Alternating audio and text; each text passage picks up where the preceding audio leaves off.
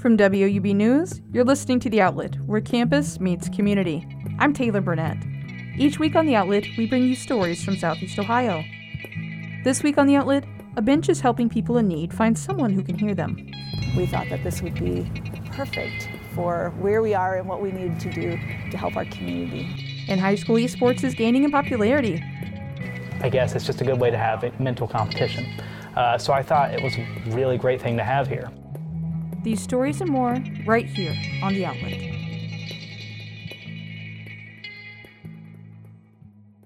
Finding someone to talk to when life gets tough can be hard. Newswatch reporter Andrè Norrils tells us how a simple bench is helping people in need find someone to listen. When this bench arrived, it was like the symbol that this is These actually stories happening, and more right because here it was on The just an Outlet. idea. The Friendship Bench, a place where anyone can come to talk to someone trained to listen. It's just a very welcoming symbol to just sit down and let's talk about it. Ruth Dudding, a director at Athens Health Department, says the program is a collaboration with Ohio University to help those struggling with mental health. We thought that this would be perfect for where we are and what we needed to do to help our community. Dudding heard about this program from the other side of the world. In Zimbabwe, very few mental health professionals are available to talk to people, and so they started training grandmothers, trusted grandmothers, community members, to sit with people. There was only a physical bench located in front of the Athens Health Department, but other benches will soon be delivered to libraries in Chansey and the Plains. Though the benches haven't been delivered just yet, people can still go to the libraries to talk to someone. So many things happen during the day that we don't know what to do with or who to talk to, and that's what I'm here for. And if I can help problem solve, I'll help problem solve. Evelyn Nagy, a trained listener for the Friendship Bench at the Chansey Library, thinks this service is important for the town. This community is not that big, but this community does struggle. There's a lot of folks in need of a lot of different things and are really working hard to survive. Nagy says she's not here to fix people's situations, but wants to help guide them to get through it. Hopefully what people can get is to open up to their own awareness and know that even though my situation isn't going to change, that maybe I can change the way I feel about it and walk through the rest of my day. For The Outlet, I'm Andrè Norrils. For those interested in taking advantage of this service, you can schedule an appointment on the Athens Health Department website. The benches may soon pop up in other parts of Southeast Ohio, including Ohio University's campus, to help students and faculty.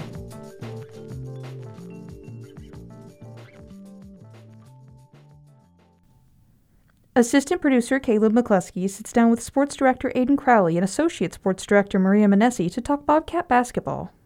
Yeah, Caleb, both teams here of late have hit a little bit of a struggle spot in the season. The girls team, they are currently 3-16, 1-7 in the conference. It's their worst loss total since 2013.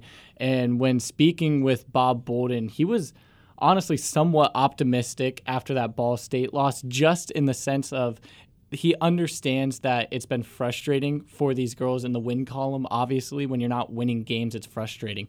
But it was one of the first times that they've had their complete roster on the court together as a team. They've had injuries and sickness and some weird things to kind of hit this team, and it's been hard for them to gel together. So he was very happy to see everybody together for once. And he says that no matter what, they just continue to battle.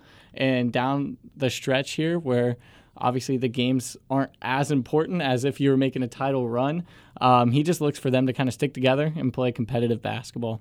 And on the men's side, they've had kind of an up and down season so far. They've kind of went on some win streaks, and then they've lost a few. They've struggled a little bit, but they've played a lot of different players this season as well. I know Jeff Bowles has rotated his starting lineup a lot, and they've seen a lot of different action. Dwight Wilson has really, really stood out for them as a graduate student, and he had a 31 career point night against Western Michigan, and he's just been super impressive and fun to watch this year. But like I said, they're sitting at 11-11 right now, and then they're 3-6 in the conference so far. So yeah, they've struggled. Yeah, and this is a young team no doubts about it, no mistakes about it. This is a young team, and they've had some growing pains. And we saw that, I think, against Akron, where they dug themselves a big hole early in the game against one of the top teams in the conference, probably one of the top 3 teams in the conference. You're just not really going to come back from that, especially on the road. Dwight Wilson has been a big bright spot for this team because, like Maria, you mentioned, he is older on that team, and he's a guy that these younger players can kind of look up to, and he's doing it the right way right now. He is absolutely balling, and I know he's a vocal leader in that locker room. They're sitting right on that bubble. Top 8 teams make the MAC tournament. Currently, OU is sitting at 9, so they're going to have to pick up a couple wins down the stretch, but thankfully for this guy's team, I feel like their schedule kind of lightens up towards the end of the season. Their last remaining kind of big game against the big 3 being those teams up north in Ohio, being Kent State, Akron, and Toledo. They play at Kent State the second to last game of the season. So it lightens up for them, but they got to take advantage of some wins, and they're coming off a disappointing loss against Eastern Michigan, 90-79. So it'll be interesting to see kind of where this team goes for, and if they try and make a push for that 8th seed or even try and move up a little bit even further in the MAC standings, and obviously head to Cleveland, Rocket Mortgage Fieldhouse for that MAC tournament in March. And then what can the two of you tell me about our hockey team that is now having like a huge game coming up? Maria, what can you tell me about that? Yeah, hockey is on fire right now. They are a fun team to watch. They have had 9 series sweeps this season. Most recently last weekend against Illinois. Bird Arena is just rocking all the time. It's fun, a fun environment. Right now they are the number 4 team in the ACHA, and they this weekend will play the number 1 team, Minot State, which is going to be a tough test for them. But talking to Coach Lionel Marone and freshman Luke Reeve, they're just excited for the matchup. They know it's going to be physical. They're just prepared to have it, and having it at home as well makes it even better. Coach Marone said that he thinks that it's going to be the best game that they've seen so far, and also one of the best games in the ACHA this season, which speaks a lot. I think it'll be a fun one to see what they're able to do. Yeah, anytime you get a shot at the team at the top, it's always exciting, and especially for this Bobcat team who really so far this season hasn't really felt like an underdog. They have played dominant hockey pretty much every weekend, and they picked up another weekend sweep, against the Illinois Fighting Illini. So it will be a big test for them, like Maria mentioned. And I guess when you have Superman on your team, Luke Reeves, who head coach Lionel Marone has described as the best player in the conference as just a freshman, you have a lot of confidence in him. He's just been everywhere on the ice for the Bobcats, and I expect him to have a big weekend if the Bobcats want to walk away or skate away victorious this weekend against Minot State. Yeah, this is going to be definitely a big test. They only have a couple series left before playoffs begin. They also, with their win Saturday against Illinois, they are the CSCHL League champions, which was exciting to hear that announced as well. But just a lot of good things going as they sit at 23-4-1. That impressive record as well just speaks for itself.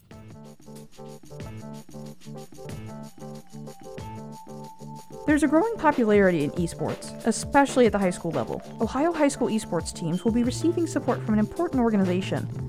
Jack Demmler has more on the exciting news out of the world of esports.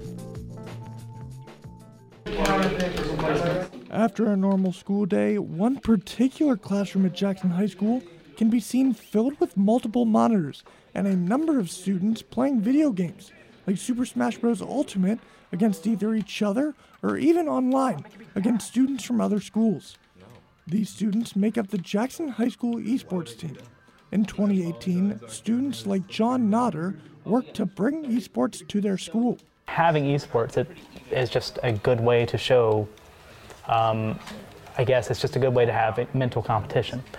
So I thought it was a really great thing to have here. 5 years later, the team has grown to about 50 students across 4 different leagues. One such student is senior Dylan Euler. When Dylan first joined the team 4 years ago, he hadn't played any of the games the team plays, like Smite, Overwatch, or even Super Smash Bros. Ultimate. And then I just started playing and got decent enough to join the varsity level.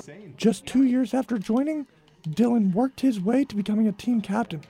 His favorite part about the team?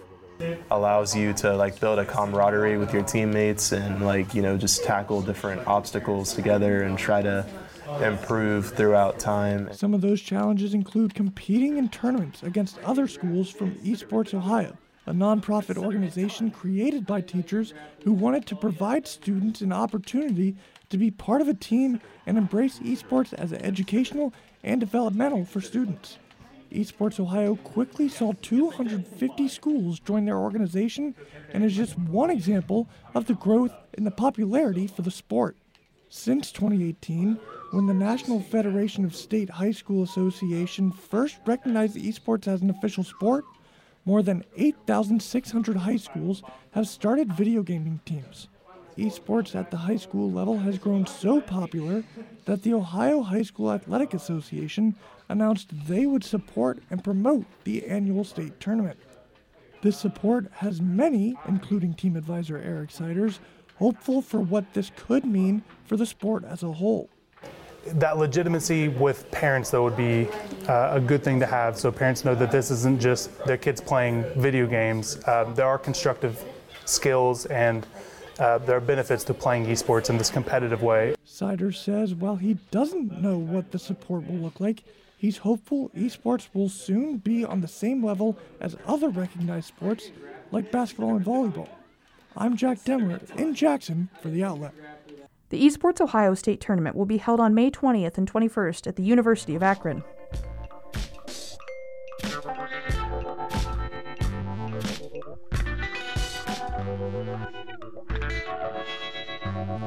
So it's dangerously cold this week. WOUB's lead forecaster, Aaron Ashley, has some insight into just how hard brutal temperatures make a forecaster's job. Yeah, Taylor, it is really cold outside. Anyone and their mom will go outside and tell you, do not even think about going out there just because it's so freezing. And you're right, it makes a forecaster's job just a little bit harder to forecast winter weather than it does, say, a nice summer day. Like, for example, all these cold temperatures are because of what is called the polar jet stream dipping down and bringing a ton of Arctic air down into the region. So we have a ton of air from the cold, like, Canadian air mass, a ton of polar air just being barreled into the region right now. We also had a good deal of moisture come up and through our region, and that's why we saw snow earlier this week. But the main reason why we're looking at really, really cold temperatures is because of that polar jet stream just continuing to bring and carry all that cold, freezing temperatures down into our area. Hopefully over the next couple of days, though, we're going to see a little bit of a break, but just in time, shortly thereafter, we're going to get hit by all that cold weather. Whew, not looking forward to that myself, Aaron. So, like, when you're making a forecast, what do you have to consider? In forecasting in general, there's a lot of different options that you can consider. With winter weather, however, since it varies so much and there's so many factors that go into it, and in forecasting in general as well, like, it's just hard to predict the weather. You typically rely on what are called forecasting models, and you can do so online. And that's a series of formulas that takes conditions, atmospheric conditions, and essentially does a ton of math and a ton of physics and makes all this numerical data more processable. And from there, you can look at these models and say, okay, this is why it's going to be cold tomorrow, or this is why it's going to start warming up over the weekend. Hint, hint. But overall, when forecasting conditions like this, you have to consider different techniques. You want to rely on forecasting models. Yeah, and so you said it is harder than regular forecasting? Yeah, winter weather forecasting really depends on a lot of different things. It really just depends on it depends on a lot of things. 1. 2, winter weather is super hard to forecast because it really just comes down to precipitation type. Like this past weekend, we had a system come through overnight into Monday and overnight into Tuesday as well. We just were barreled this weekend with a ton of different precip types. I know a ton of people woke up Tuesday morning and they saw a sheet of snow and they're like, oh my gosh, I was not expecting that. And I mean, that's because it's super hard to predict.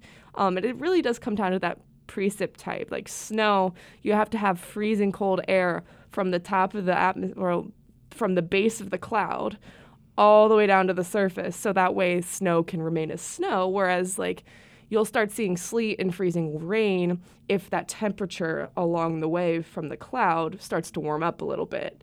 And then rain is just warm from the base of the cloud all the way down to the surface. So it's hard to forecast.